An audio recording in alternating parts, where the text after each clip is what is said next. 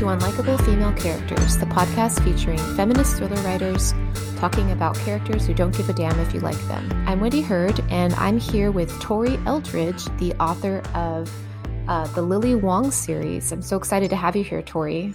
Hey, Wendy. Thanks for having me. Thank you for coming. We are huge fans of your books. So you just released your second book in the series. The Ninja's Blade. Yeah. Ooh, I really love this one. Well, I love The Ninja Daughter too, but this one is like deep and gritty and yeah, it's cool. So the first book you released was The Ninja Daughter. That was your debut, right? Correct. Yeah, and it sure was. You just came out with The Ninja's Blade, and there's a third book in the works, right? Yeah, I'm busy writing it. So, hopefully next fall, maybe. Oh, well, can you tell us a little bit about these two books that you have out so far? Sure.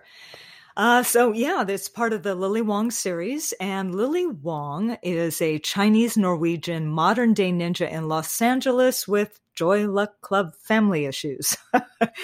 And in the first book, Lily is battling, oh my gosh, the Ukrainian mob and sex traffickers and her own Hong Konger mother to save the lives of two women and an innocent child. And she gets caught up in a very complicated conspiracy while she's, negotiating just life as a 25-year-old adult.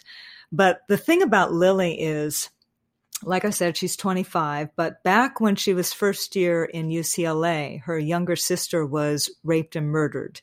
And that motivated Lily to change her life. The police were unable to find this guy, and she dropped out of her life, basically, dropped out of UCLA. And she had been studying wushu since she was a little tiny kid and all through college, but she had also been training in ninjutsu on the sly with this Japanese sensei in a park.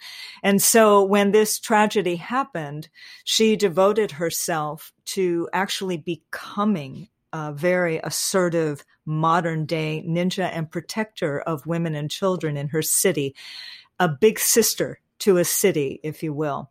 And so that's her character. She lives above her North Dakota Norwegian father's authentic Chinese restaurant. Yeah, you have to read the book to figure that one out. And she's got this real high-powered, intense Hong Konger immigrant mother. And so unlike unlike the trope, right? She isn't a loner.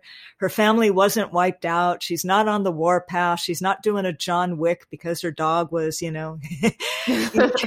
she's right there dealing with how to be an adult with parents.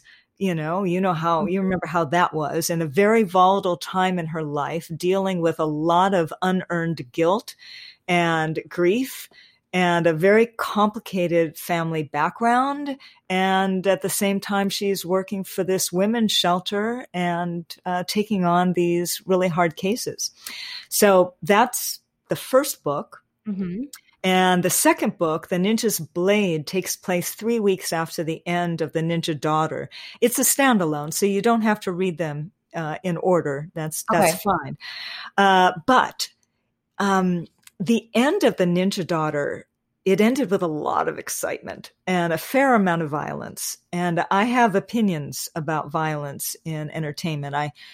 Too often the hero especially does all of this stuff and they just skate through, like it didn't even touch them emotionally, right?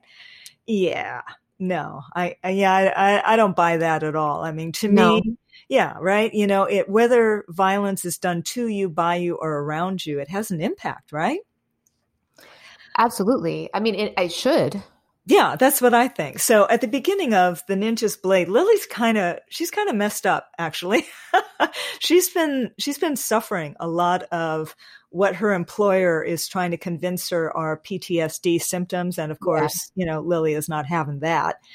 And so she's got a lot of things going on that are causing her to self-question, that are causing her to have these flashbacks at inopportune times. And so there are these issues that come up regarding, racial profiling and inequity in the city. And what happens is Lily meets this prostituted teenager who has come out of the life, and she ends up getting abducted. So Lily is called upon to find this kidnapped prostitution victim. And in the course of this, she also runs into some other teenagers who are at risk and ends up hunting for another missing teenager and gets sucked into the tragic and very dangerous world of commercial sex trafficking in Los Angeles.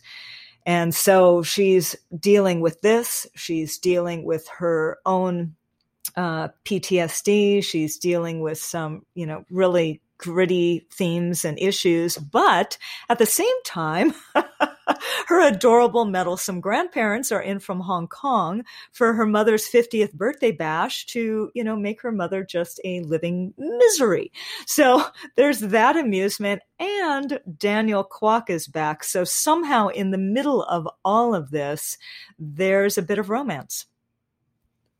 I think you do such a great job of balancing that darkness with like humor and with, family dynamics. Otherwise, as you and I both go through this in our books, like it can be so dark, and just be a bummer, So I think you do such a great job of balancing all that with so much character development and all this really interesting family development and funny moments.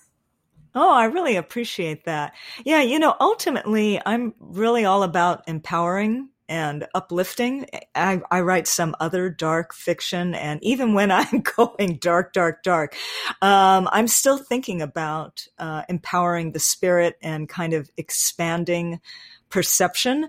And so it's very important to me that there is this balance, and also because I think there's that balance in life, and that's what makes Lily so, I hope, charming and interesting. Yeah. And I'm just wondering, I guess, okay, I know you get asked about this. We actually have done a podcast together before. Funny enough, I interviewed you on someone else's podcast. Remember that? I do. That was so much fun. So it's funny because I'm not recycling questions, but I do think that because my listeners might not have heard all of your backstory and everything, you're coming at this, being a martial artist, with that background yourself. That's true. I draw a lot from my life for this series. I hold a 5th degree black belt in Toshindo Ninja martial arts. I also got my start in Tang Soo Do, which is a Korean karate, and kickboxing and ground fighting. And I did some private training in wushu, spear, and bow, which is a long staff, which are my favorite weapons. And so I have a very broad background in martial arts. And so it's very important to me to bring that kind of authenticity. I can say that everything Lily Wong does in this book, I've either taught, done, witnessed, or researched, and so it's very important to me that authenticity comes through. I've also lived in Los Angeles for over 35 years, and the first 2 books are set in Los Angeles. And then, of course, there's the common heritage. Lily's mother is an immigrant from Hong Kong, and her father is Norwegian from North Dakota. And my father was Norwegian from North Dakota, and my mother was Chinese Hawaiian from Maui, and they met and married in Tokyo, where my sisters were born, and then moved to Honolulu, where they had me. So these 3 cultures are very important to me. And then add to that the ninja arts are a Japanese art.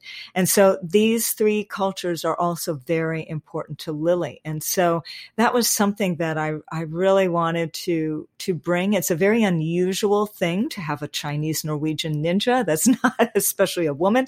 This is not something you think about, and you certainly don't think of it in terms of modern day in Los Angeles. People hear ninja and they think, oh, sensationalized historical fiction, fantasy, flying assassins. And no, I didn't want to do that.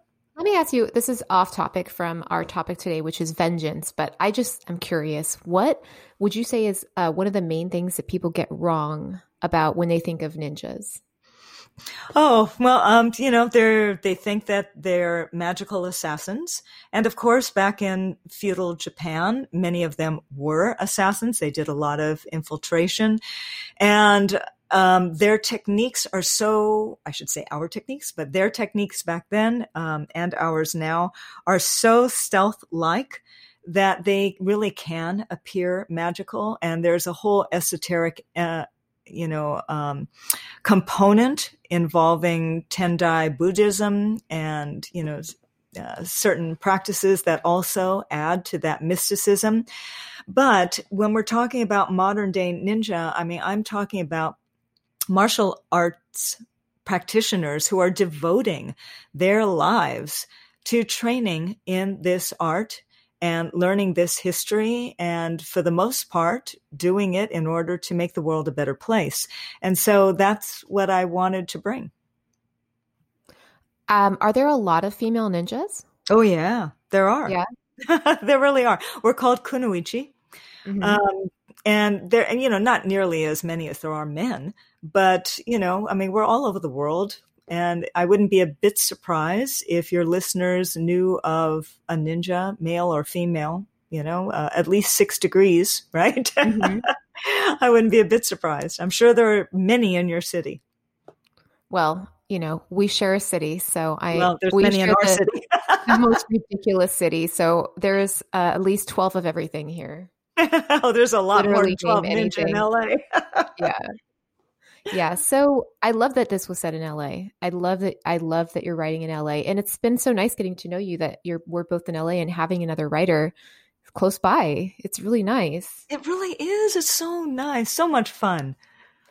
And by the way, the first time I ever heard about you was Lane telling me that she had seen, I think, a badass chick or some similar phrase at one of the conferences talking about her favorite knives. Oh my gosh, it was BoucherCon. She was like, Wendy, you've got to meet this lady. She was talking about her favorite knives. I can't explain to you how cool she is. You've got to meet her. She's in LA. You've got to make sure to meet her. I was like, okay. And then that's how I ultimately began to hear who you were. Oh my gosh. That panel was so much fun. It was last year and I was on this panel and we had gotten early copies of The Ninja Daughter. The Ninja Daughter wasn't going to drop for, I think, 5 days. But the bookseller at BoucherCon, it was Murder by the Books, managed to get a box, in advance. And my panel was at 11 o'clock, I think, on the very first day of BoucherCon. And within 15 minutes of the end of that panel, the entire box was sold out. So awesome. I was the first book they sold out of, and I hadn't even released yet. That's so rad. So what is your favorite kind of knife? Ooh, well, I've really kind of, here we go. I've really kind of fallen in love with this knife that I've chosen for Lily, which is a $5.99 Fox Karambit Emerson Wave. And I've got one right here. I'm going to hold it and stare at it. It's so pretty. The thing that's really cool about it is the blade. It's shaped like a talon. And this particular one is black instead of silver. And it's got also this security ring on the end where you can slip a pinky finger or your index finger, depending on whether you're holding it in a forward or a reverse grip. And one of the things that's really great about that is maybe you've noticed this when using a knife in the kitchen and maybe you're trying to stab through like a squash or a cantaloupe or something like that. And if you're not careful, or if your hand is wet, the hilt of the blade can slide in your hand. And there's a chance of your hand sliding onto the blade and cutting yourself. It's actually a very dangerous thing about knives. Well, the nice thing about a security ring is when you put your finger through this, it prevents your hand from sliding. And of course, when things get bloody, that's really handy. Blood is very... it's very sticky. It's very slippery. This is all important. Yeah. As a thriller writer to keep our eyes on the prize here. It really is. And here's the other thing. I mean, Lily doesn't go around LA with a katana strapped to her back. People have actually asked me about this. And I said, no, she's a modern day ninja. You can't like, walk into, somebody's office with a katana on your back. So she has to have a weapon that is legal. And so this blade is under 3 inches. So it's actually legal to carry it. So that's an important component, to keep in mind that she is a modern day ninja in Los Angeles, and she has to blend in and function in this city today, I'm looking online at the knife, and I think I found it, but I think for sure this episode is going to need to feature a picture of this knife. That's just important. So I'm going to need to make sure that I have the right one, okay? Because people are going to want to see this knife. Awesome. So I also notice that you talk online a lot about self-defense. You even do little like tips and tricks videos on your Instagram. Mm-hmm. So as far as self-defense, do you have any, like, we have mostly female listenership, right? Mostly women are listening. Do you have any like if you could tell every woman something, are there any like self-defense tricks or self-defense tips that you would tell every woman if you could? Sure. Let's see here. Number 1, trust your gut. Try not to second guess yourself. It's a real female thing, right? We are constantly second guessing ourselves. I did this once in college. I was going up a staircase. This guy was coming down the staircase, middle of the night, nobody around. I saw somebody in the distance. Thank goodness. I had this terrible feeling. I turned around, and sure enough, this guy had crossed to my side of the stairs and was charging up at me. Whoa. Yeah, right. And there had been rapes on the campus. And so I yelled for this person I saw in the distance. But even as I did that, part of me was doubting and thinking, oh, I don't want to make a fool of myself, or I don't want to, what if I'm wrong? Fortunately, my gut took over, and this scream came out of me so loud that the guy fell. And then wow. He just fell on the stairs, and then he scrambled to his feet, and it was all apologetic. Oh, I'm sorry. Did I scare you? And he goes tearing off over the plaza. And of course, now I'm pissed, and I go running after him. Yes, you scared me, blah, blah, blah, blah. And I watch him run down the stairs and get into an idling car and drive away. Wow, he had it sitting there waiting. Yeah, with somebody in the car with him, right? Wow. But through all this, even after that, I doubted what had happened. So I would say, first and foremost, trust your gut and try and just stuff that self-doubt away. Secondly, use your voice. Use your voice, yell at that person, tell them stop, tell them no, yell for somebody, scream, whatever. Be commanding, use your voice. You would be amazed at how important a voice can be. And I think maybe the last thing, I'm just trying to think of something, general, which is if somebody grabs you, chokes you, anything like that, don't waste your time trying to get them off of you. Attack. You have 2 free hands. Their hands are in use holding onto you or choking you. They don't have any more hands. You've got 2 free hands. Instead of trying to pry their hands off of you, attack. Attack by slapping their ears, stabbing into their eyes, up into the nostrils, raking their gums. You've also got legs, knees, kick into groins, stomp onto feet. So yeah, attack. Okay, so best places to attack. And run. After that, run. Get the heck out of town. Like the second they get their hands off you, run. You or the betcha. second they loosen their grip. You betcha. Yeah, the sooner you can get out of there, the faster the better that is for you. You don't want to stay in there. Okay. This is all very helpful. And I think everyone's like taking little notes. Like, yeah. So, okay, eyes, nostrils. I had never heard nostrils. Oh, yeah. Interesting thing. Here's a funny thing. If you put your index finger under somebody's nose and you push up and back, they will go that way.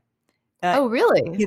Even a big guy, they cannot resist the pressure underneath the nose. It's an interesting thing. So palm up under the nose, not only will it deviate the septum, it will knock the head back, but it's an interesting thing. But yeah, fingernails up the nostrils, fingernails on the gums. there's almost nothing more painful than that. It's so darn painful. I would be worried about them biting me. Oh yeah, that's why you don't want to put your fingers in their mouth, in between their teeth, just right up under the gums. Yeah, right. Yeah. Mm-hmm. Well, that is very helpful. Thank you. Oh, hey, sure. I think one time someone told me that this one always stuck with me, which was if someone's trying to get you into a car even if they have a gun, like it's better to be shot in the street than be in the car. Oh, you betcha. Mm-hmm. Absolutely. No question whatsoever. Because, if they're forced to shoot you in the street, the odds of them then trying to wrestle you in their car for some, nefarious purpose, next to nothing. Not only that, they have now, drawn attention to whatever's happening, and the odds of somebody coming by who can help you are much greater. But the moment somebody gets you into their car, you are completely at their mercy, unless you can somehow miraculously get out of their car. But, once you're in there, the things that they can do to you, and clearly, they're trying to take you away from any kind of help. Mm-hmm. And you want to be where there's some kind of help. And the other thing is, just because you're shot, it doesn't mean you're going to die. Yeah. You got to get that in your head. Being shot does not equate dying. So yeah, definitely don't get in that car. Well, this is very helpful. Seriously, I really appreciate you telling us about these things, because it's very empowering. I know that's important to you, and I just think everyone appreciates these sort of guiding, tips and tricks. By the way, Tori's Instagram is writer.tori. That's like writer as in writing, and then Tori is Tori. So if you want to go follow her and look for those tips and tricks, I've seen you post those pretty often. Yeah, and I think you'll find them on the IGTV, so you don't necessarily have to go scrolling through, all the different pictures, although the pictures are super fun, and you'll definitely run across some videos in there. Is the guy that you practice on, is that your spouse? Do you take your spouse out to the woods and attack him to show people? No, not at all. He was actually a private student of mine for a long time. He was a CHP officer and former I think he was in the Army, and he was a private student of mine and a great training partner for many, many, many years. And so he takes abuse very well, and he was just a real good sport about meeting me in the woods and letting me beat on him. I'll never forget you telling me that occasionally you'd be in the middle of writing and you'd jump up and go to your spouse who also works from home and be like, "Hey, real quick, let me put you in this hold," and him being like, "Fine." Yeah, like, "Honey, can I borrow your neck?" Those kinds of requests used to be not well received when I was training and teaching, because they usually involved a certain amount of pain. But now that I'm just writing and I'm just kind of, looking at, placement and how to describe things, he's a lot more amenable. Oh, so, okay. So our topic this month is revenge. Oh, right. We have a topic. Yes. And we're the top. Well, it does, and it's very appropriate, though, because one of the things I thought you would be an interesting person to talk to about was this sort of recurring theme in crime fiction about revenge and sexual assault. We see it over and over again. It shows up in your Lily Wong books, because obviously it's something that happens to so many women, and it's just such a huge, pervasive piece of our culture. And I think it's probably one of the things that makes women feel most powerless. And it's also probably like the least, maybe people feel like there's so little justice, right? There's so little, few cases that are actually solved, prosecuted appropriately, and so I think it's a place where crime fiction authors, especially women, we really we have some things to say about it. We write about it. It's something that we like to talk about. So I don't know. I was just curious. We've also talked about when men do it badly, right? Like sometimes it can just be handled so clumsily. And so I guess I just wanted to hear your thoughts about the place of sexual assault in crime fiction, and maybe any thoughts you have, or I think you handle it really well. Do you have any guidance on this, et cetera? Well, I appreciate that. Thank you. Yeah. One of the big cautions, and one of the things that I don't like, is when it's portrayed in a way that is titillating in any way. And so when you're describing a scene like that, and by the way, I don't generally do that in my books, but if you are describing a scene like that, you have to be very careful that there isn't anything about the way in which you're describing that is provocative. I mean, the last thing that I want to do is, what I want the reader to feel is the jeopardy, the trauma, the horror, right? I don't want them looking at it from the outside in any possible way of, being, sexy or, whatever, no. This is an attack, and it's brutal and it's horrifying. And so these are the emotions that come through. I have actually only written one such scene, and it was in The Ninja Daughter, and it happens pretty early on. And it's a case of something that's happening to Lily. And of course, that she's the heroine of a series, and that you just spent scenes with her. And so, she's fine. Right. So that's something else that is, I really want the readers to be able to trust me with their emotions, that I'm going to push it, and I'm going to give them a visceral, emotional connection to something, but I'm not going to abuse that, and I'm not going to manipulate them with that. And I think there's a great temptation in authors and movie makers and, television directors and whatever to do that sort of thing. And so that's something I'm very, very careful about. So here's a quick question for you, because I've heard this phrase that I find interesting, which is that a villain is sometimes a hero who's gone too far, right? And, you had a good idea and then you took it way too far. You know what I mean? And I kind of got me started thinking about villains and revenge, because I realized that both heroes and villains are often both motivated by revenge. But there's some types of revenge, or there's some things that make a hero and there's some things that make a villain. And I find that really interesting, right? Because it's like, for example, murdered parents, that's used as motivation and, revenge plotting for heroes and villains. So I kind of find that interesting.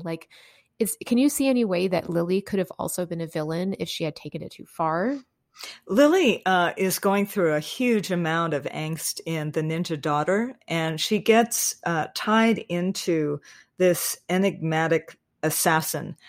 And he's pretty horrifying. He's also very engaging and complicated and cold.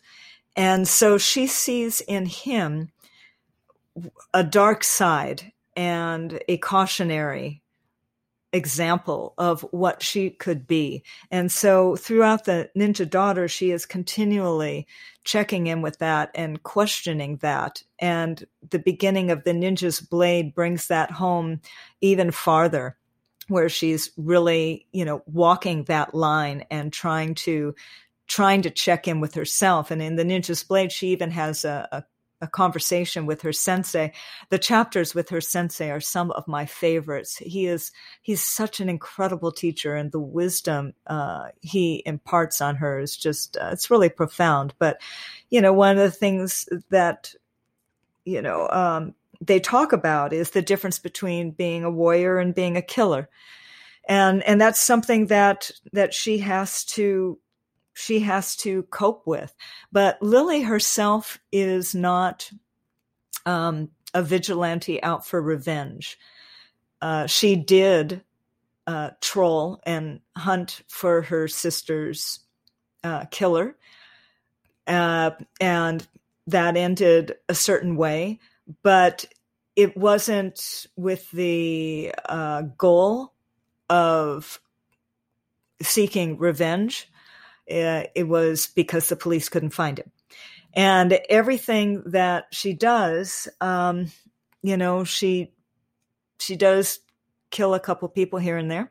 I got to admit, but it's all in self-defense or because it's required to protect somebody.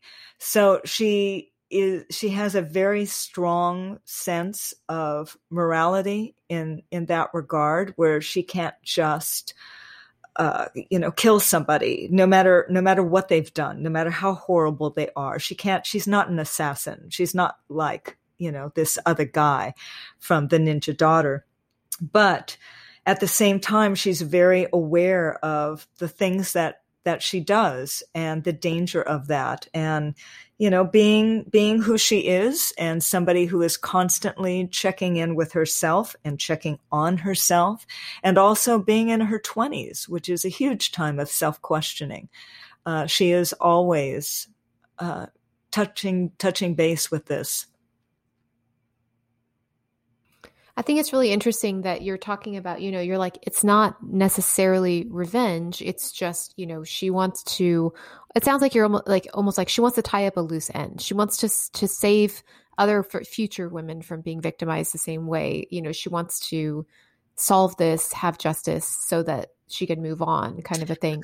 Yeah. I mean, well, when it came to her sister, I mean, this was a perpetrator out there who hadn't been discovered, know, so the goal, right, was to find him and, tell the police and, justice and all that kind of stuff. It didn't quite end that way. As far as what she does now for a living, she's a protector. So she extracts and rescues and protects women and children from violent situations. She is not a dispenser of justice. The villain version of her might have started out the same way, but then have developed a taste for that type of revenge and move forward, dispensing with people as much as possible. You know what I mean? Like going ahead and searching out potential victimizers and dispensing with them almost in a sort of enjoying it kind of way. Yeah. And I think, we've had the Dirty Harry kind of, characters that, do tend to do that. And that's really true. I mean, Lily is very fortunate in that, again, she has this amazing teacher.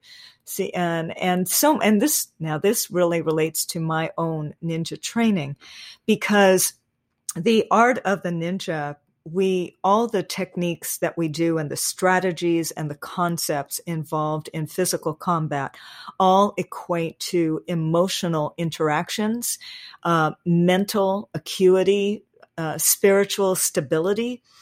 And so, I've had people ask me, oh, so have you ever had to use your ninja training in real life? And my answer to that is I use it every day, because I use my ninja training to create a harmonious environment. I use it to change energy between people.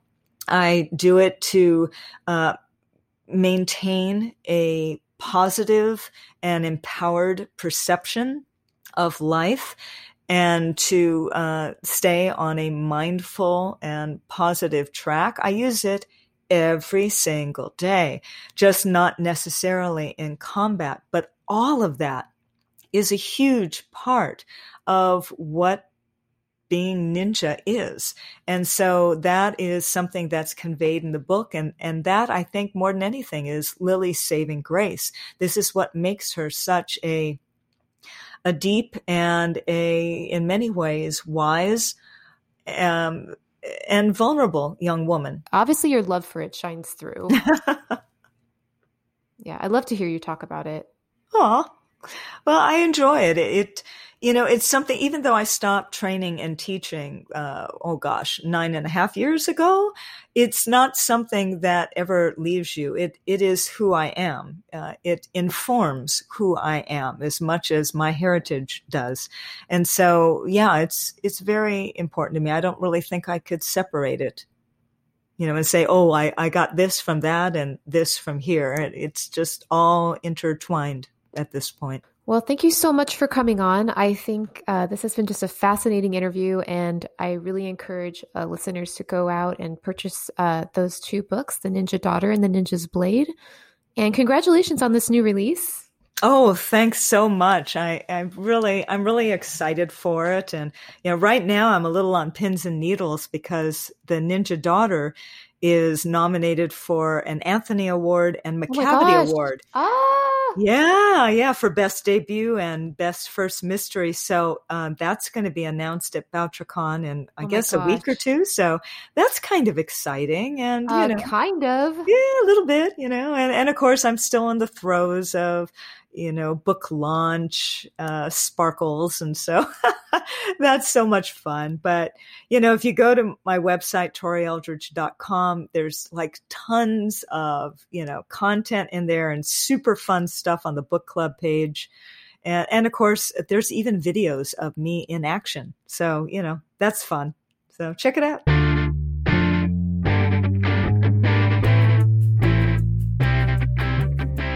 That's it for this episode of Unlikable Female Characters.